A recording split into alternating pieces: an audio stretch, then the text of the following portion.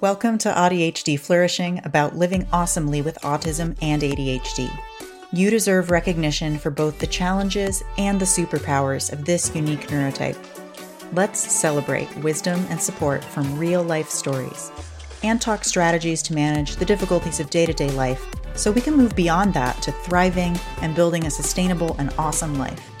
If you want to be here, you are accepted here and you belong. I'm your AudiHD host, Mattia Murray. Let's do this. Today I want to talk about the idea of doing the best you can and what that means. Because one of the primary things I've heard from clients is that they feel like they aren't trying hard enough, that they could be doing better, and they're not doing their best. By the way, this includes the not explicitly neurodivergent clients I've had. Conceptually, I like the idea that everyone is doing their best.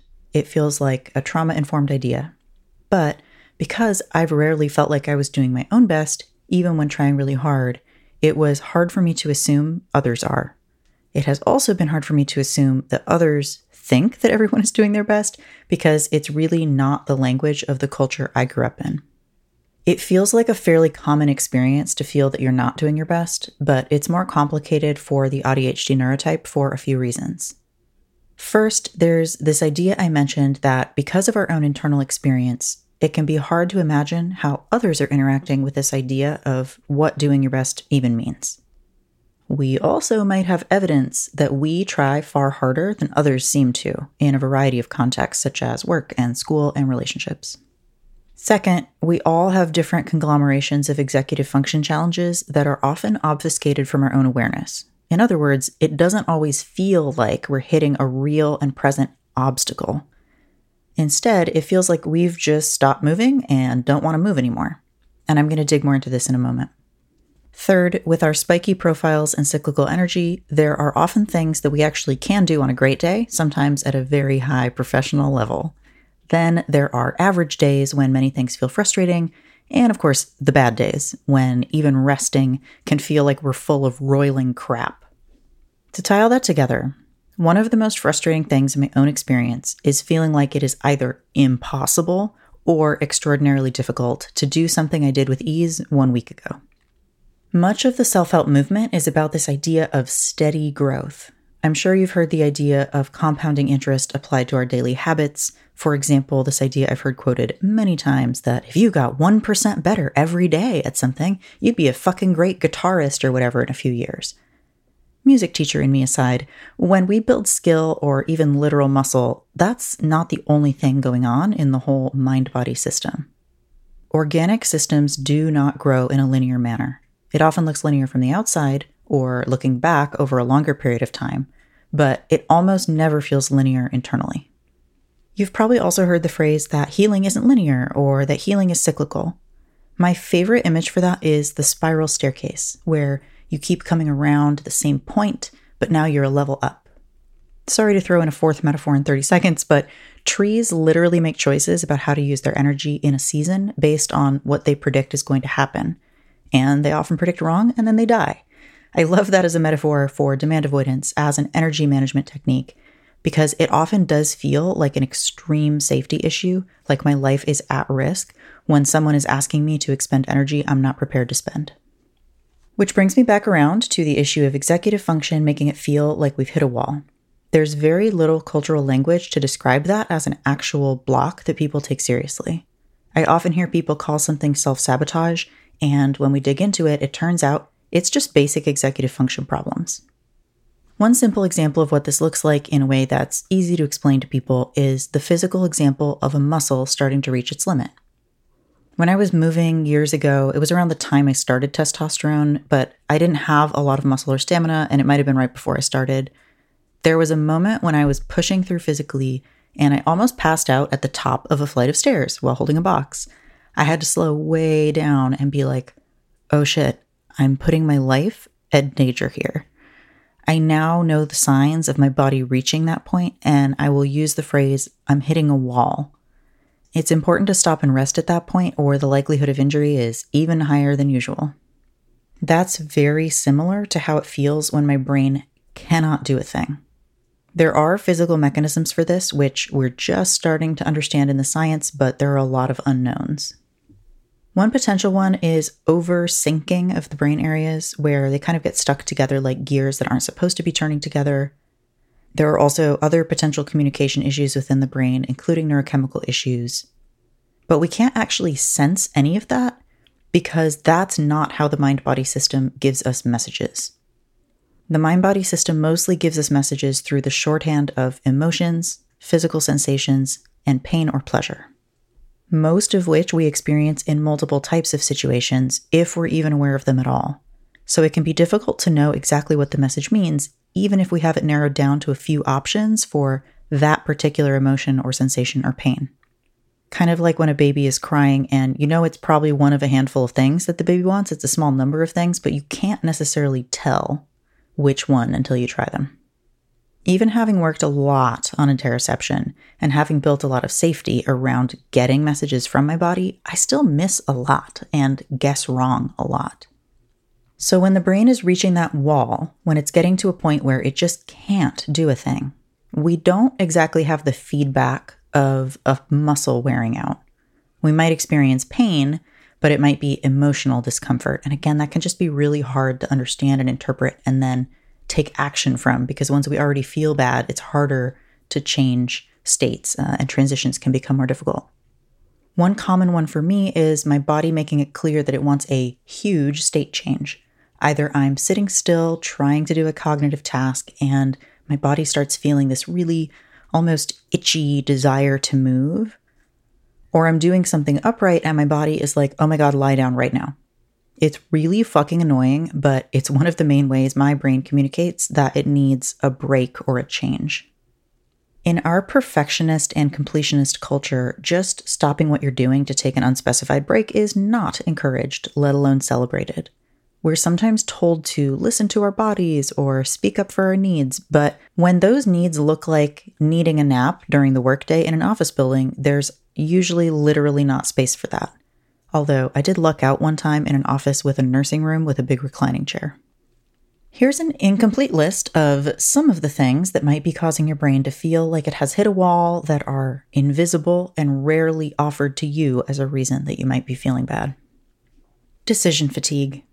Overall energy management issues, which can present as demand avoidance, PDA, persistent drive for autonomy, or pathological demand avoidance, invisible physical disabilities that affect cognition and energy, such as long COVID, chronic fatigue, any condition with chronic pain, because pain is exhausting and takes a lot of energy, running out of social battery and needing to be alone, on the opposite end, feeling lonely and needing another body present to co-regulate, overstimulation or too much sensory input in general, trauma triggers, including being triggered back into what feels like a younger version of you who has less access to skills and emotional regulation, feeling tired, either mentally or physically, recently having completed a difficult task, including pleasurable tasks such as long creative flow blocks, because they can deplete brain chemicals, running out of willpower later in the day, losing interest in what you're doing, boredom or feeling understimulated, difficulty with transitions, which I'm going to break down into some subcategories because this is a huge one for me personally. Wanting to stick with what you're doing, being ready for the next thing but having to wait, it feeling impossible to start or move on to the next thing, distress at thinking about how annoying or difficult it's going to be to figure out how to start the next thing, and feeling physically stuck. Then moving back to the main list, the environment not supporting you in doing the thing, wanting to complete the entire task in a single sitting, but knowing that that's impossible, getting distracted, remembering something else that feels more urgent or important and switching to that instead, critical self-talk or memories of other people criticizing you, starting something and realizing you missed a step, or that there's a step you can't complete without help or more information, or that there are specific reasons you can't complete this in the way you want to right now. Frustration with any or all of the above, in other words, emotions kicking in around structural difficulties. Desire to numb out, either because of a present difficulty or remembering how difficult this was the last time you did it, and actively choosing something pleasurable, such as your phone or TV or food. There are more, but I hope I'm getting the point across. Many of these are directly related to executive function. Some of them aren't the best examples, such as moving on to a totally different task, because that's not being just stuck. But I also wanted to offer a wide range of things because we're not told, especially as kids, that these are factors of a tired or unsupported brain. We're told that many of these things are active bad choices that we're making, when in reality, sometimes dissociating on my phone for a bit actually helps me get back into a difficult task. Whereas forcing myself to do the task the first time around can kick in defense mechanisms that my body has come up with to protect me from burnout. How does all of this connect back to the idea of doing our best? In short, we're often told that somewhat automatic reactions of our brain and body are actually conscious choices that we're making, and that we should make better ones. But in my experience, this isn't simply a question of habitual behavior that can be changed easily. We've actually come up with some quite clever workarounds in a world not built for us. And those workarounds often look strange from the outside or don't fit easily into something like a 9-to-5 office job. To pivot to the example that sparked the idea for this episode, I'm thinking about emotional regulation. Emotional regulation, or being able to modulate, tolerate, and temper our emotions, can be difficult for both ADHD and autistic folks, especially when we're tired or hungry, etc. Setting the scene for the moment that got me thinking about this, my partner does almost all the cooking at home and often asks me to come up with ideas for meals. We also both get grumpy when very hungry, so I'll sometimes help with something snacky or quick and easy to make sure we don't get to that point. A couple of days ago, I brought up an idea for a meal around 4 p.m., and I think neither of us had lunch yet, so we were really hungry. They didn't like my idea, but didn't have another suggestion yet. When we started doing kitchen stuff, I asked how I could help, and my partner was experiencing decision fatigue, but didn't know that yet, and said, "I don't know yet," in a slightly snippy voice. Now, if I didn't have complex PTSD, and if I didn't have specific kitchen trauma, and if I'd never had rejection-sensitive dysphoria symptoms, that could have felt a lot more neutral, those two little kind of mini rejections, basically. 5 years ago, there's a 99% chance that I would have just left the kitchen to go do my own thing and calm down. I simply didn't have the emotional regulation skills to stay in the moment and not get reactive myself. What was interesting when this happened a couple days ago is that my very first thought was, whoops, we got too hungry and now we're both grumpy, because I felt reactive to, again, kind of pushing back against that little grumpiness from my partner. There was just enough space in that thought that I was able to not react how I used to. And I didn't even feel particularly bothered because I recognized that it's not actually about me or targeted at me specifically, even though that's how my trauma can make it feel. It felt relatively easy to wait a bit until they could actually ask me to do a useful task. That was in part because I had my headphones on. Listening to something gave me something to feel entertained and engaged while I wiped down the counter and did a few dishes. The version of me a few years ago who would have needed space from the situation was trying their best. The version of me 10 years ago who might have had a full-on reaction was trying their best. They both were dealing with lower emotional regulation skills due to much more present trauma activation systems. They also both had less self-awareness about that huge list of things I offered before that can make things feel more difficult. My point is that if you have trauma and or don't have the emotional regulation capacity in the moment, the way that you react or respond is not meaningfully a choice. The idea of full responsibility for your reactions just doesn't make sense to me with what we know of biology and trauma. That said, I think the responsibility does come back in on the back end when you've done or said something that's hurt someone. So for example, when my partner was in that hangry state, if I had left the room just to go self-soothe, fine. If I had been snippy myself and had been reactive myself or had said something mean, I am responsible for that on the back end. It would be important to apologize and repair the relationship. 2 more thoughts on that. My partner did apologize a bit later for being snippy, even though in my mind that wasn't really necessary. It was so small. It was just a thing that they know triggers me, or at least has in the past. And the other tangential thought is that my dad almost never expressed extreme rage or violence toward us when there was an authority figure around who could have gotten him in trouble. So I do believe that even extremely traumatized folks sometimes have more control than they realize or want to admit. And yes, I do think my dad is responsible for his violence towards us. So there's this paradox going on. Even though there's this side of emotional regulation, trauma, RSD going on, I can throw a bunch of labels at it and come up with a good post hoc justification for why I might have behaved a certain way. And at the same time, if I want to maintain healthy relationships, I need to be able to communicate, address, and repair afterwards. And I don't think anyone should have to put up with actual abuse, such as with my dad. In general, this episode, I'm talking about non-abusive people having occasional reactive behavior, especially if they're seeking help to learn to handle it better. I was doing my best a decade ago when I would fall apart at the slightest hint of rejection and communicated that badly. I was doing my best 5 years ago when I needed to leave the room to self-soothe and come back to equilibrium in a way that felt safe to my nervous system. And I'm doing my best now when I put on headphones and take some sensory space when I'm not getting what I need in the interaction. In this particular example of being in the kitchen, I know I use a lot of kitchen examples, but it's because it's a particularly triggering place for me. In this particular moment, it didn't actually require much self-soothing because it was easy for me to find compassion immediately in the moment. Also, I know my partners only like this when hungry or tired, and I want to give them that space to be an emotional creature with a body as well, in the same way that they give me. In this idea of people doing their best, it often comes back to puritanical work ethic. There is this underlying assumption that people should be using more willpower and that they should just be able to push down, suppress the urges that they have. Our neurotype is not well suited to long-term suppression. It can be deeply dysregulating, which makes everything else more difficult. Most of us also struggle with emotional regulation and impulse control, either as a common feature of our experience or cyclically based on our overall capacity. Again, that's not to say that you can't control any of your impulses, or that you can't say no, or that you can't push through, or that you can't mask as needed. We can do those things in some circumstances, but we can't do them in every instance, every time. Which is what signals to me that this isn't simply a choice. It's like I was talking about earlier with hitting a wall.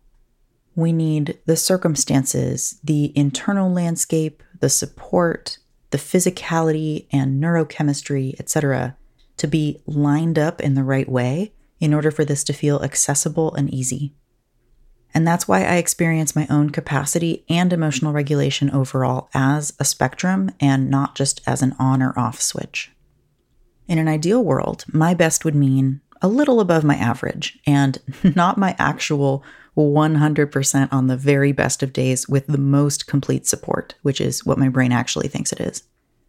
I wish my brain was a little more chill on that front. That's the continual deconstructing of the absolute bullshit nonsense I absorbed as a kid around what it means to do your best. But for me today, doing my best means the following: expressing myself as best I can, doing what I can in the moment and stopping if it feels particularly off, breathing through or moving through momentary anxiety that I know doesn't mean anything, such as when I'm unloading the dishwasher and my brain thinks I'm doing it in the wrong order and my brain screams at me momentarily. Asking for help, asking for help, asking for help. Trying to get some kind of answer from my body or brain if it's strongly resisting something, so I can figure out whether I need to stop or ask for help or delay or give up entirely. Apologizing when I fuck up, because I'm bound to fuck up sometimes. And making shitty drafts. That's where I'm at with it, and that sounds pretty doable, eh? I don't even want to describe what I thought doing my best meant 5 years ago when I was fully in workaholic mode. If you are tired, worn down, hungry, experiencing decision fatigue, struggling with transitions or executive function, you're probably doing your best. If on better days it feels hard to mobilize to do big stuff, that's probably because you need rest. When you're resting, you're doing your best too. I personally need a lot of rest. Here are a few questions for you that I'll put in the show notes if you'd like to reflect on them and see how all of this resonates in your own life. 1. What does doing your best mean to you, and how do you know when you're doing your best? 2. How would it feel to know that you're doing your best most or all of the time? 3. Did this awaken a critical voice in your mind? Does that feel like your voice or someone else's? Is this voice actually helping you? And either way, is this the main voice you want to live by? 4, when have you felt compassion for someone else who is obviously trying their best? This could be a child or someone in the process of learning something. And lastly, 5, why do you feel driven to do your best, if that's something you often feel? I do want to quickly address 2 things about this topic that I've heard from neurodivergent folks. One is when you're feeling better and you want some fire under your ass because you want to do more. And one is when you're feeling better, but it's like you're crawling out of a hole. If your capacity has grown because you've been healing, and this goes for physical issues as well, you might have this energy, but aren't sure where to direct it first because there are so many potential options. Plus, there's the fear of overdoing it and burning out again. Your brain might have some protective mechanisms in place, and I don't like plowing through those without acknowledging them. You might also feel frustrated when feeling better because it can feel like crawling out of a hole of your own making that previous you made when feeling like shit. It can feel like chutes and ladders, just going up and down, but not getting anywhere in particular. And that is doubly frustrating if you have a lot of big ideas and occasional big bursts of energy in which to theoretically make some progress on them. If you feel like you have energy to do something, but you're not sure what, or you know what you want to do, but worry you'll just fall back into old patterns with it, or aren't sure how to mobilize the resources and energy that you have, I can help. Start the new year off with clarity about what you want, certainty that the first steps are doable, and a sense of control over how you get there. In a special session designed for the new year, I help you find that clarity, certainty, and control around something important for you to make progress on this next year. Even if it feels too big to complete in the year, sometimes knowing you can and will make progress feels amazing. It's the opposite of being stuck. The main question I've gotten from folks is basically, how does a plan help me if my problem has been around implementation? Quick answer is that is the main thing we're solving for once you have clarity around making sure what you want to do is generally doable and accessible for you. We look at the resources you already have available before starting to brainstorm potential new ones. The longer answer, and this is for everyone listening, even if this particular session isn't for you, implementation is just hard, especially for an interest-based nervous system as the novelty wears off. And especially if you lack support on any level, which most of us do in multiple areas. And to be honest with you, sometimes when we start to look at a goal from different angles with that in mind, people realize they need to make the intention smaller or sooner or wait until they can get a real deadline attached to it. But the benefit to that is that if you're intentionally deciding to set something aside for now, your brain gets to breathe this big sigh of relief. It's no longer hanging over you, causing cognitive load. It's like decluttering inside of your brain and can actually open up space to get excited about other things again. You deserve to feel like you're making progress, and we have so few ways of acknowledging and celebrating small or personal progress. Here are the details about the session. It's 90 minutes, which gives us time to get that clarity, reach certainty about next steps, and give you a sense of control with the resources at your disposal to get started and to seek help when you need it again. And if you've never done a 90-minute session like this before, you're used to that hour, 45 minutes, trust me when I say I've experimented a lot with folks and I know that this is the right length for this particular thing. I designed it around this time because we need this time. There's sliding scale pricing, which you can confidently choose from without asking me about it. I trust you. You'll get a recording of the session, so you don't have to take notes if you'd rather not. And we'll have time to do some body-based modalities near the end if it feels right and if anything came up around big resistance or stuckness that doesn't feel like a structural design problem. So we have time to both solve for structural design issues and get the body and brain on board. You will come away with a clear roadmap that includes what resources you'll draw from next and what to try when you inevitably hit obstacles. You'll feel like this intention that's important to you is actually possible. And you'll have that inspiration boost that can get you into action quickly and start the momentum, because that feeling of progress can feel self-sustaining for a while. If you have questions about whether your specific project or situation is something I can help with in this particular session, you can email mattia@mattiamurray.com. And I extended the bonus through the end of December because I have capacity and I think this is fun.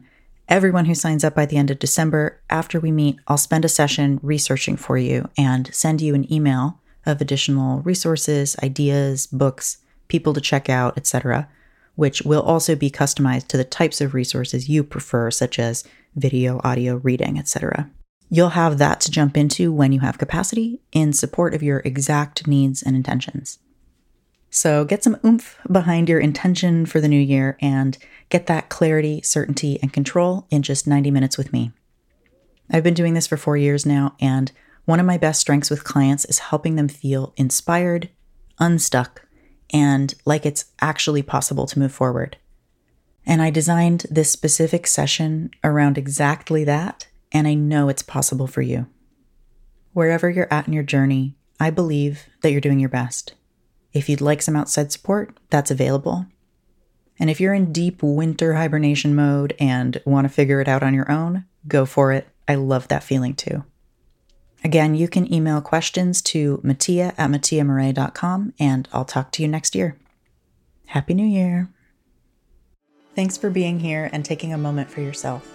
I hope the episode sparked some ideas or possibilities for your own journey. If you're looking for gentle ongoing support, I invite you to join the Like Your Brain community. It's a non-hierarchical and no-pressure space to share our lived experiences together and learn from each other. Ask authentic questions, share your own wisdom, and be a part of building a safer space for folks with identities that are often marginalized. And if you're not yet ready to be seen in a group space, we've all been there, you can join the podcast support tier, which has a private podcast feed with some of the learnings from Like Your Brain and additional podcast content, so you can absorb on your own terms and timeline. We're here whenever you're ready. The link is in the show notes or at patreon.com/Mattia. That's patreon.com/MATTIA. Have a great week.